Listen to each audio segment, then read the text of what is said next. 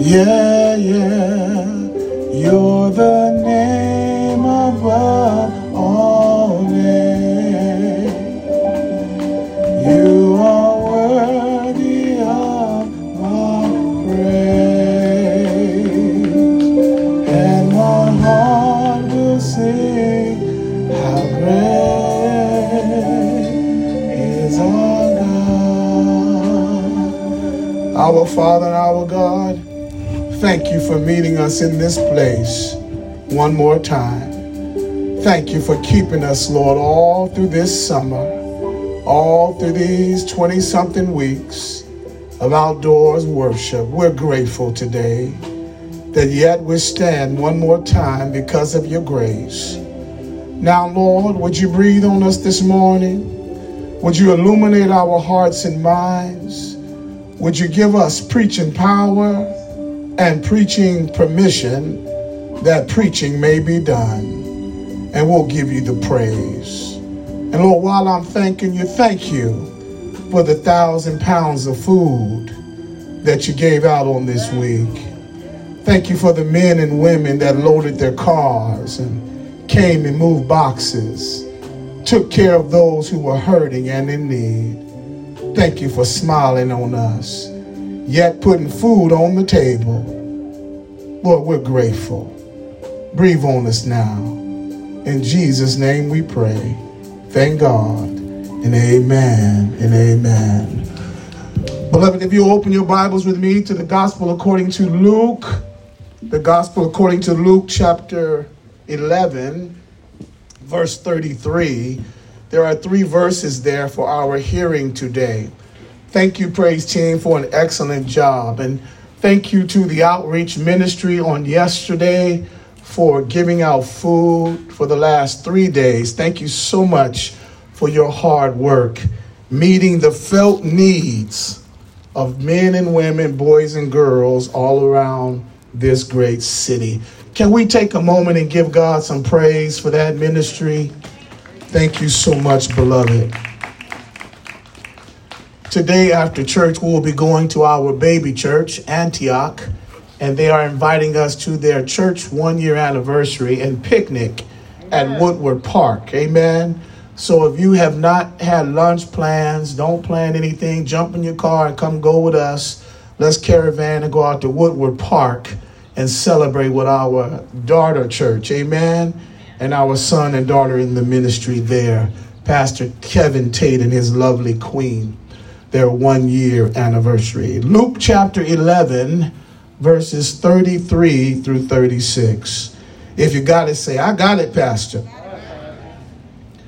No one, when he has lit a lamp, puts it in a secret place or under a basket, but rather they put it on a lampstand, that those who may come in may see the light. On the lamp of the body is the eye. Therefore, when your eye is good, your whole body is full of light. But when your eye is bad, your whole body is full of darkness. Therefore, take heed that the light which is in you is not darkness. For if then your whole body is full of light, having no part dark, then the whole body will be full of light. As when the bright shining of a lamp also gives you light. And all God's children said amen, and amen. I'm going to tag this message this morning. What's your light like? What's your light like? You may be seated. The songwriter of Amazing Grace wrote these words a long time ago. Amazing grace, how sweet the sound that saved a wretch like me. I once was lost, but now I'm found. Was blind, but now I see. Another songwriter wrote these lyrics: this little light of mine, I'm going to let it shine. All in my home, I'm going to let it shine. All in my heart, I'm going to let it shine. Let it shine, let it shine, let it shine. Y'all remember those two songs? Now, what these two songs have in common is this one thing, that they both have the good news of the gospel hidden within their lyrics. And Jesus is talking about this same gospel in this text today. See, today's message is a challenge to let the light of the gospel save you and change you. And it's a word for those who don't know Christ, and it's a word for those who desire to know Christ. Both these songs talk about that. And Jesus in this morning's text is in front of a hostile crowd, New Beginnings. It's a crowd that has rejected his word. It's a crowd that's rejected his miracles. And it's a crowd that has rejected his witness. Now, in this passage, Jesus is using light and darkness as a metaphor to teach and to announce to those who will follow him that they must decide which one they're going to embrace. You're going to embrace light in your life, or you're going to embrace darkness in your life. You see, Jesus had gotten a little bit angry at this crowd, for he just got through telling them, I'm not giving y'all no more signs.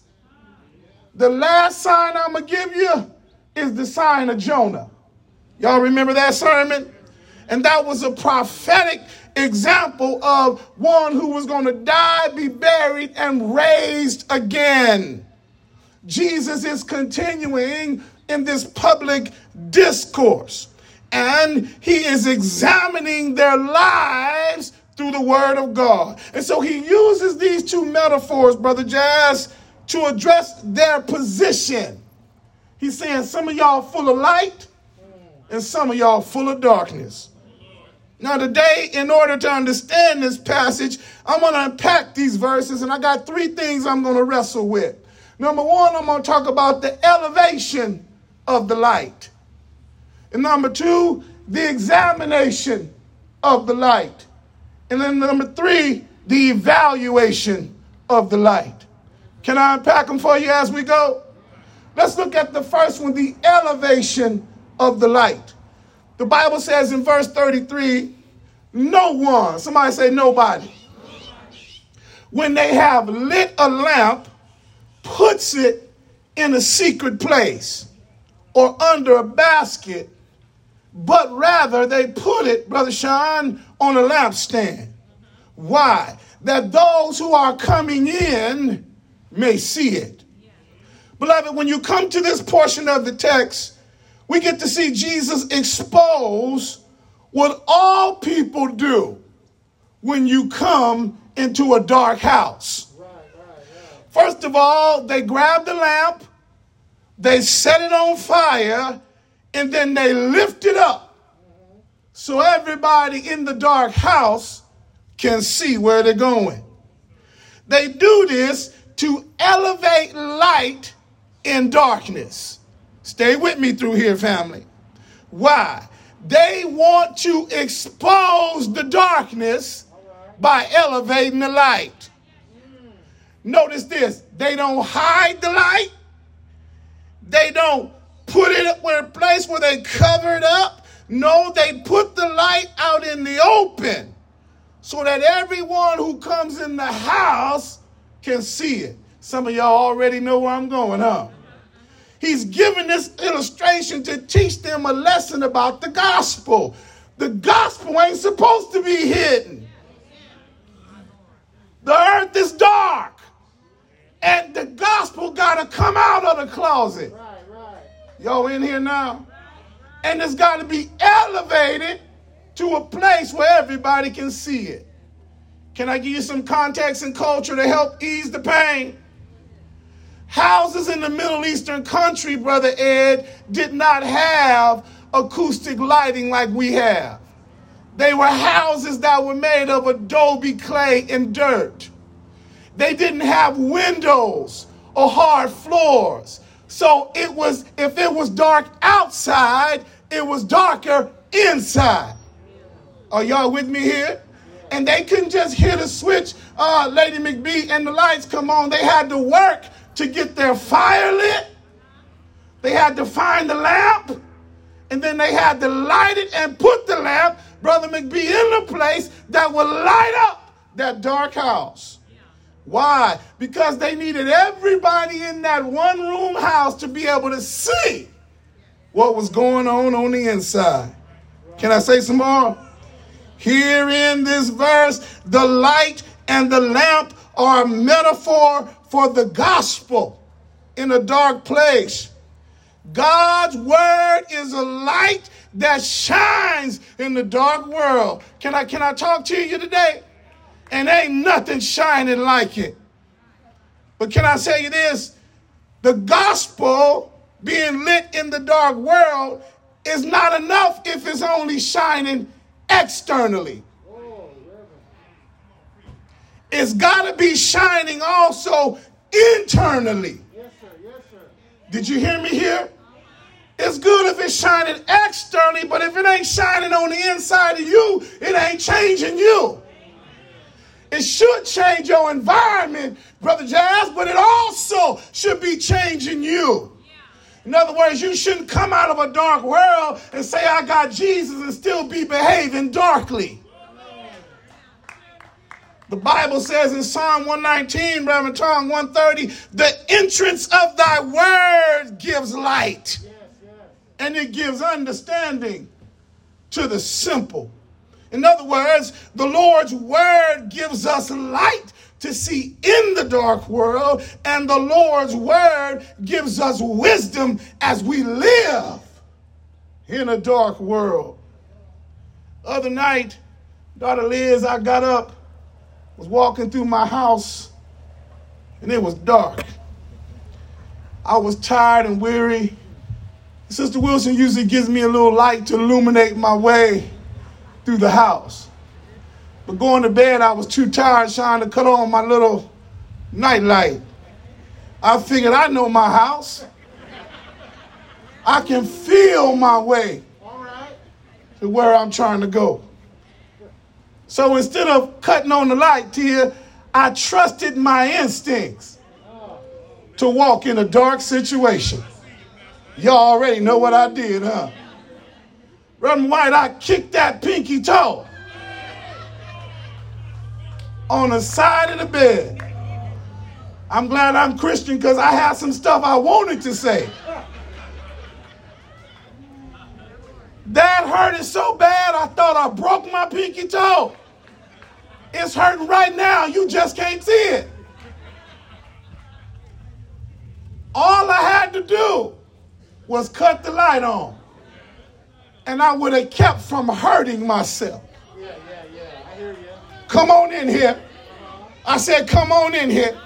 All I had to do, Austin, was cut the light on. But because I said, I got this. Because I said, I know what I'm doing.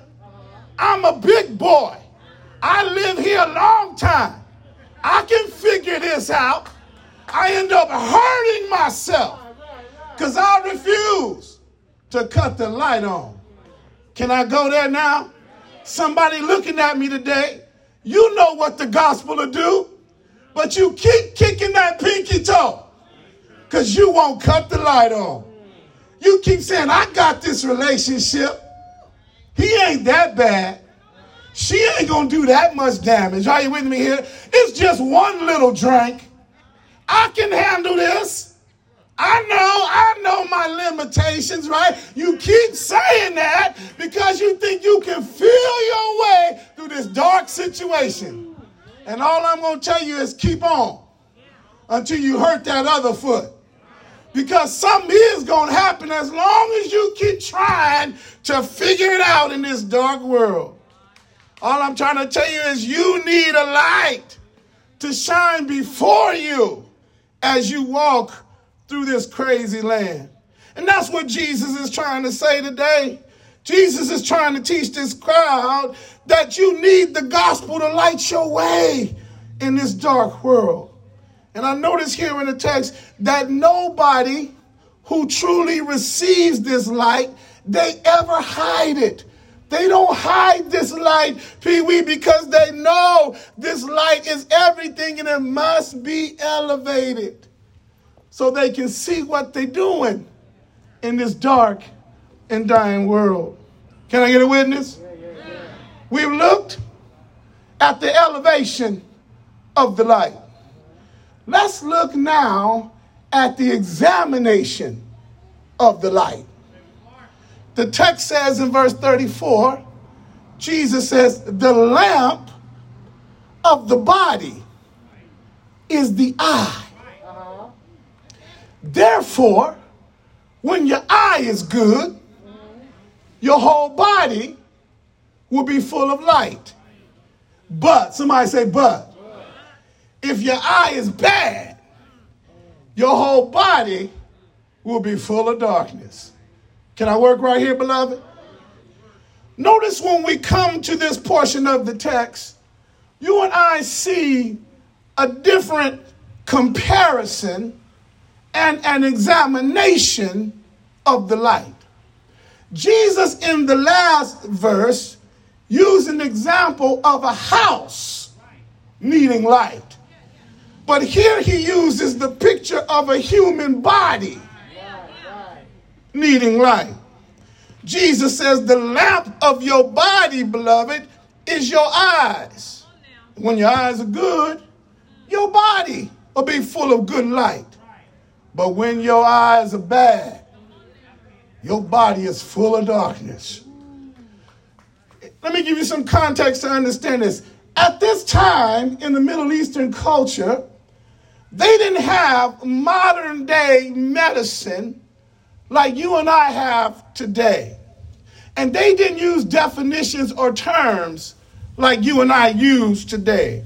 For example, we use terms like blindness to describe the darkness inside of our eyes. Jesus is giving an illustration to reveal what it's like when you don't have the light of the gospel to see the world through. Are y'all in here? He says, if your vision is good, Lisa, everything around you is going to be good, daughter. And your body can see because your eyes can see. You have what I call as the Christian worldview. However, if you're blind, then you were considered to be one whose life was filled with darkness. In fact, if the eyes couldn't see it, then the body couldn't see it. And that means that your life would be painful because you're living in darkness. Oh, come on, y'all. Not long ago, Reverend Billings, I had some trouble with my eyes. And I keep my extra pair in my pocket all the time. But I went to the doctor, Reverend White, to get him checked out because I noticed that I was seeing 4 traffic lights instead of 2. Have you ever been there? And I noticed that them cars was moving a little too close to me on 41. I figured I better go get this checked out. So the doctor, Mother Donna, he gave me an examination. And what he did was he dilated my eyes. And he did this, Reverend Tong. I know this is not proper, but I'm going to say it anyway. He temporarily blinded me. So I was unable to see.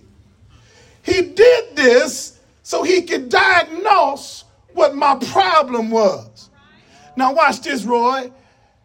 Though my eyes was wide open, I couldn't see a thing. Oh my, that's a picture. My eyes were so bad that everything inside of me went dark. but they were still open at the same time. The doctor exposed my eye problem, Jazz, and as a result of my temporary blindness, I had to have somebody drive me around. Somebody lead me to where I needed to go. Here it is. My blindness dictated to me that I needed a Savior. All right.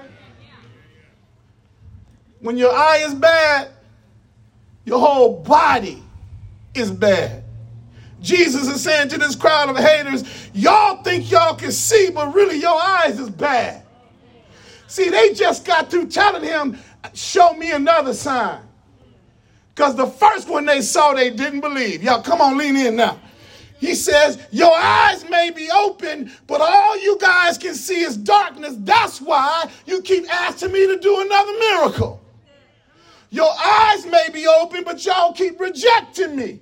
And that's why you keep wanting me to say more, do more, prove myself more. Your eyes may be open, but all you guys can see is darkness. And that's why you oppose my miracles. That's why you oppose my words. Y'all can't see me because you can't see the things of God. And as a result, your body is filled with darkness and unbelief. See, they didn't know it, Brother Cooley, but Jesus was giving them an eye examination to prove to them that the light they had gotten accustomed to was a bad source of light. It wasn't light at all. It was really darkness. And the darkness had caused their souls to become dark. Here it is. They had adjusted their sights to live and dwell in darkness. Have you ever been in a dark room long enough until your eyes adjust? Can I go there real quick? Have you ever been in sin so long that you get comfortable there? Your eyes get adjusted to living together outside of wedlock. Your eyes get adjusted to getting high after church, and now it's just okay. Your eyes get adjusted to pornography in your marriage, and you declare, ain't nothing wrong with it. Your eyes get adjusted to a bad attitude and an ugly disposition, and you think everybody else got the problem. All the time, they were walking in darkness and missing the light of the gospel. They were blind and didn't even know they couldn't see. Here it is. They never had sight and didn't know that they were missing the greatest joy in the world. The ability to see God, know God, hear God, and live for God. We've looked at the elevation of the light. We've looked at the examination of the light. Let's look now at the evaluation of the light. Y'all in here, or is it just me? Y'all pretty quiet today. Verse 35, the Bible says, therefore, take heed that the light which is in you is really not darkness. If then your whole body is full of light, having no dark part, the whole body will be full of light, he repeats it again, as when the bright shining of a lamp gives you light. Beloved, in this last portion of the text, Jesus drives home, Brother Cliff, his message to the haters who've come to hear him. He said, take heed, or in A.D. Wilson's vernacular, check yourself. Right. Evaluate the light that's in you to see that the light is not darkness. Here it is. Everybody has something inside of them in this parking lot online today, and it's either light or it's darkness. Jesus wanted the crowd to evaluate which one of them they were working with. See, this was powerful because it was a call to experience the light by evaluating your life. He said, here's how you can know if you are walking in the light and the light is in you. Secondly, this evaluation is a process, and every believer must do this in our fallen world. I heard a preacher say this, Pastor Tong, I think you'll appreciate it. He said, when Jesus Christ saved you, Wilson, he opened your eyes and the light shone in. Right. And that's what made you a child of the light. You catch it right there? It ain't nothing you did. Jesus made you a child of the light. He said the important thing is that you take advantage now of what he made you and now walk in the light and walk by faith. He said this, and this is the part that got me. He says, if you keep your eye on the things of God and on the things of the world, you're going to end up walking in darkness. Right. Did you catch it? He says you can't allow for the light of God to live in you and shine in you, and you get distracted with the things of the world, because the things of the world are designed to pull you away from the light of God. He went on to say, ain't no twilight living for the Christian. What did he mean? You can't walk in the dark and in the light at the same time. Do you know even the world understand that? You're going to either be out at night or you're going to be out in the day.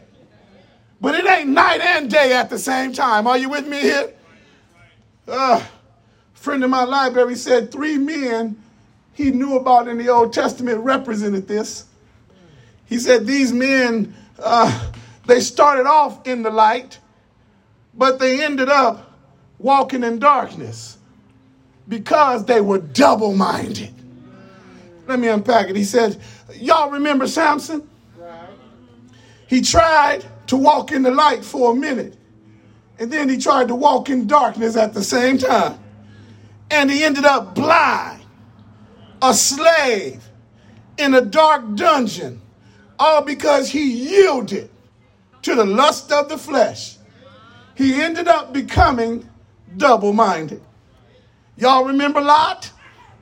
He said Lot began as the son to his uncle Abraham and ended up as a drunk in a cave, committing incest with his baby girls because he yielded to the lust of the eyes. He said Lot tried to serve 2 masters and walk in 2 directions.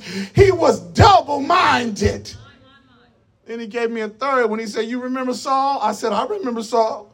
He said he began his reign as a humble king, a humble leader, but pride led him into a witch's cave.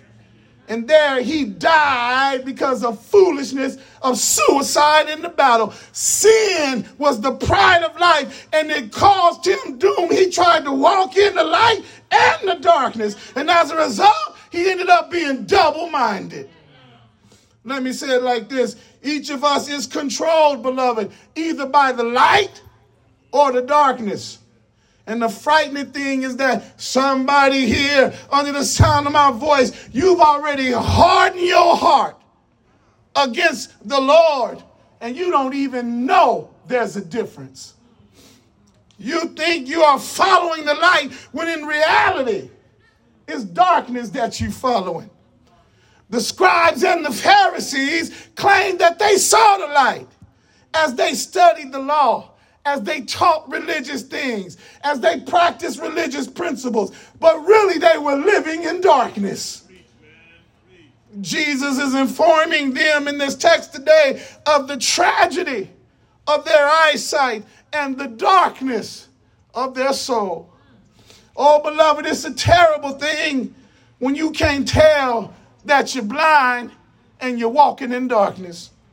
It's a terrible thing that you can't tell you're on the road to destruction. It's a terrible thing that you can't see that things are bad when you really think they are well. I got to leave you now, but Jesus gives us an answer to our eyesight problem.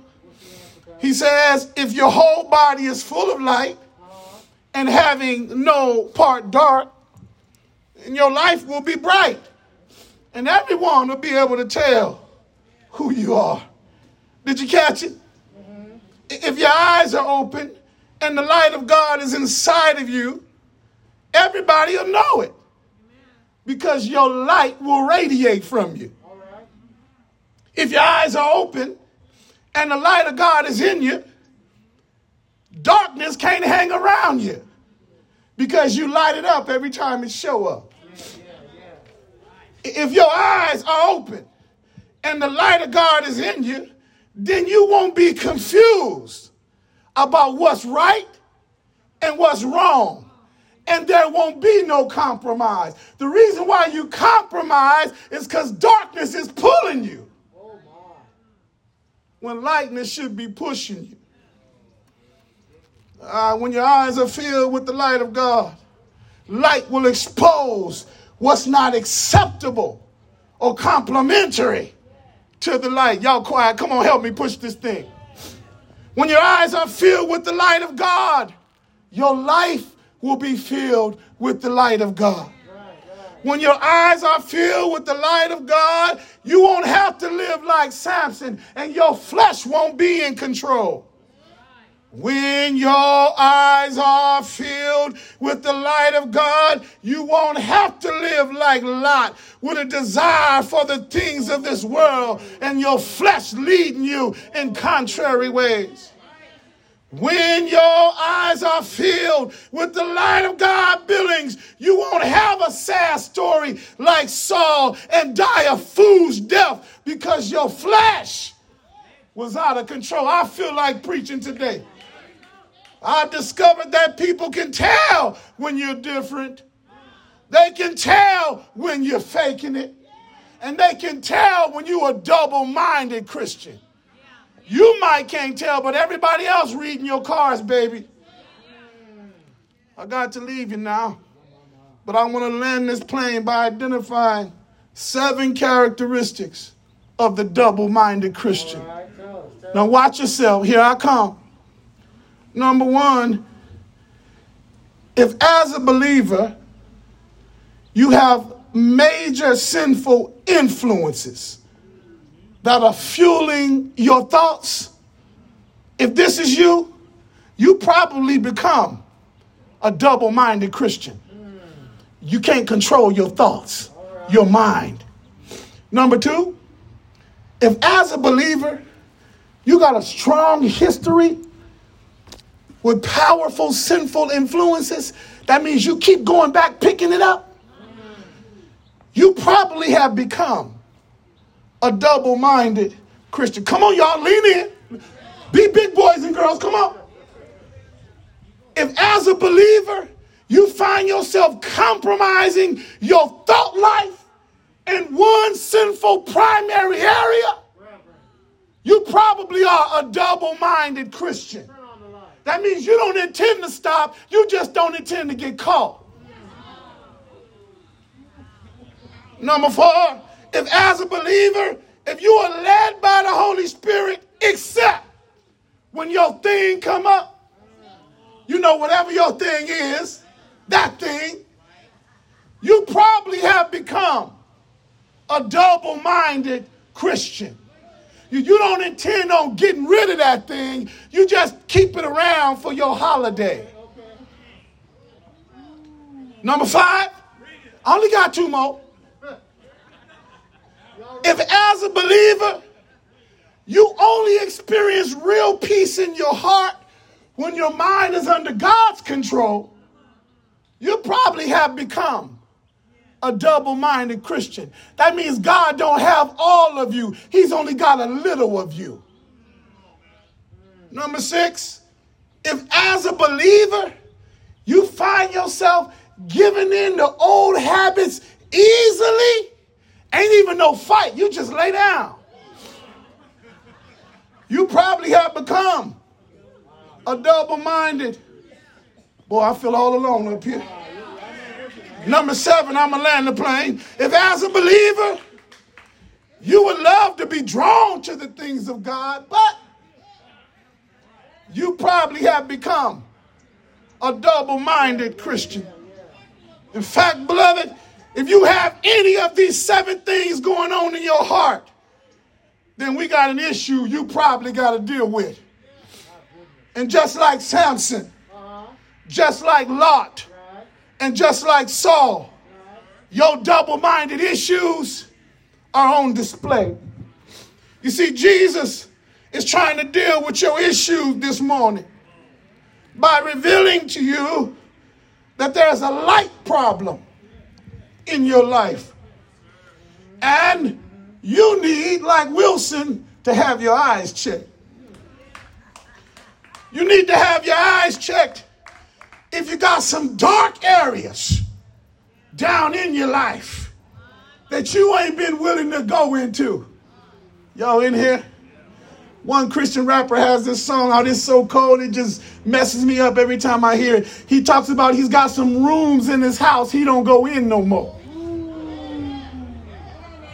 And some of those rooms are so painful, right? He just try to stay away from them. But instead of knocking down the house, he keeps the rooms around because he just might want to go there one day.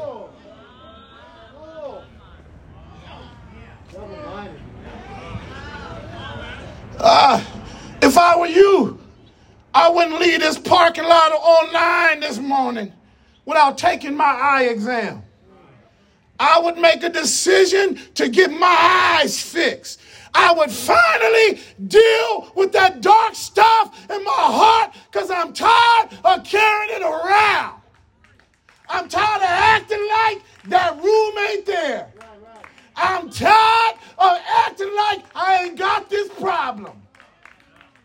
And I become so comfortable, I just tell people, yeah, that's the room. I got this problem right here. And you act like it's cool to keep talking about it. Well, who told you? Don't you get rid of it? If I were you, I wouldn't walk away thinking that my blindness really ain't darkness. I would act like, if I rather with you, I wouldn't act like I can see God like he wants me to. Hey, when I know I can't see him, Billings, because the stuff in my soul is too dark. I wouldn't be happy with a blurry relationship with God.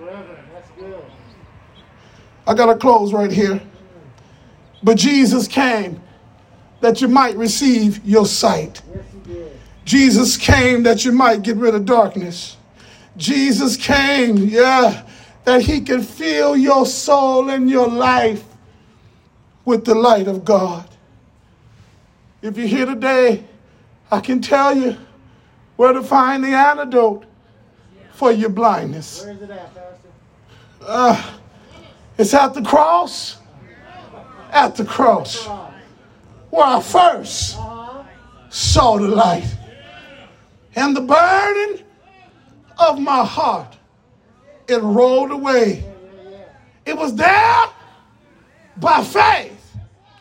I received my sight. And now I'm happy all the day. The songwriter kept going, Billings, and he said, what might the sun and darkness hide and shut his glories in?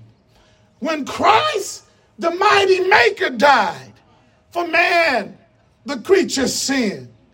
But drops of grief can never repay the debt of love I owe. Here, Lord, I give myself away. 'Tis all that I can do. He got happy and said, at the cross. At the cross. Where I first saw the light. And the burden of my heart rolled away. It was there by faith I received my sight. And now I'm happy all the day. Oh, beloved, Jesus died that you might have sight. And Jesus died that you would keep seeing after he gave you sight. That's why the gospel must be continually read, must be continually preached. I know your soul is saved, but you live in a fallen world. And if you ain't careful, the world will mess with your eyes. You got to stay at the cross. Live at the cross. Why? Because the cross keeps your vision clear. The cross keeps you from being cross-eyed.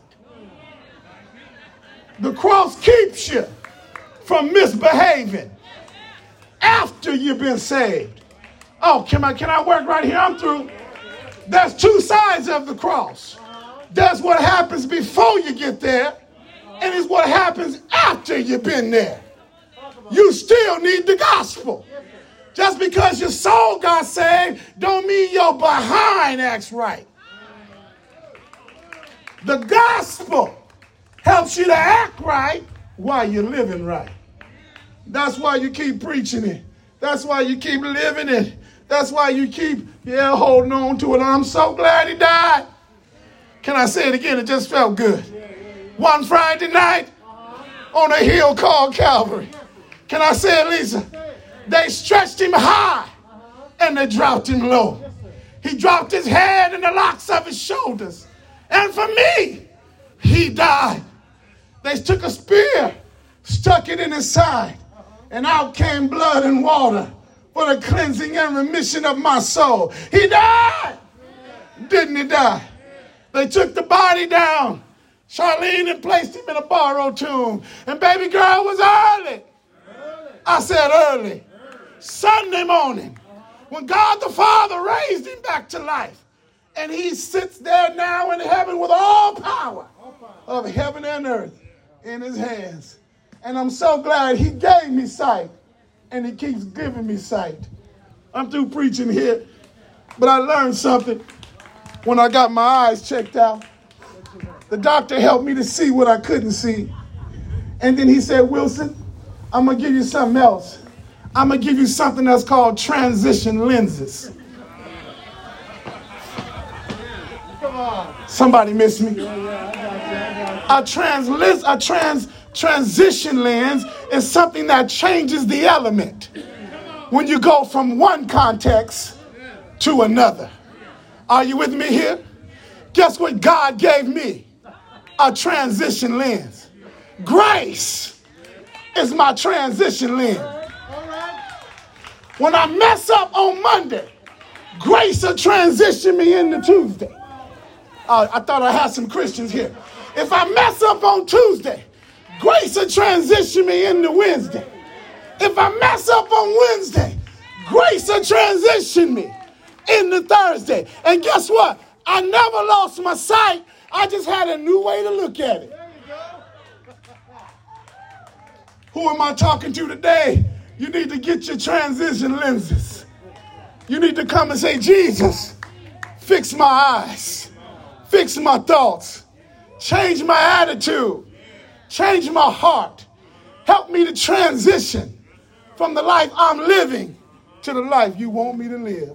And all God's saints said amen and amen. Let's receive prayer from Pastor Tom.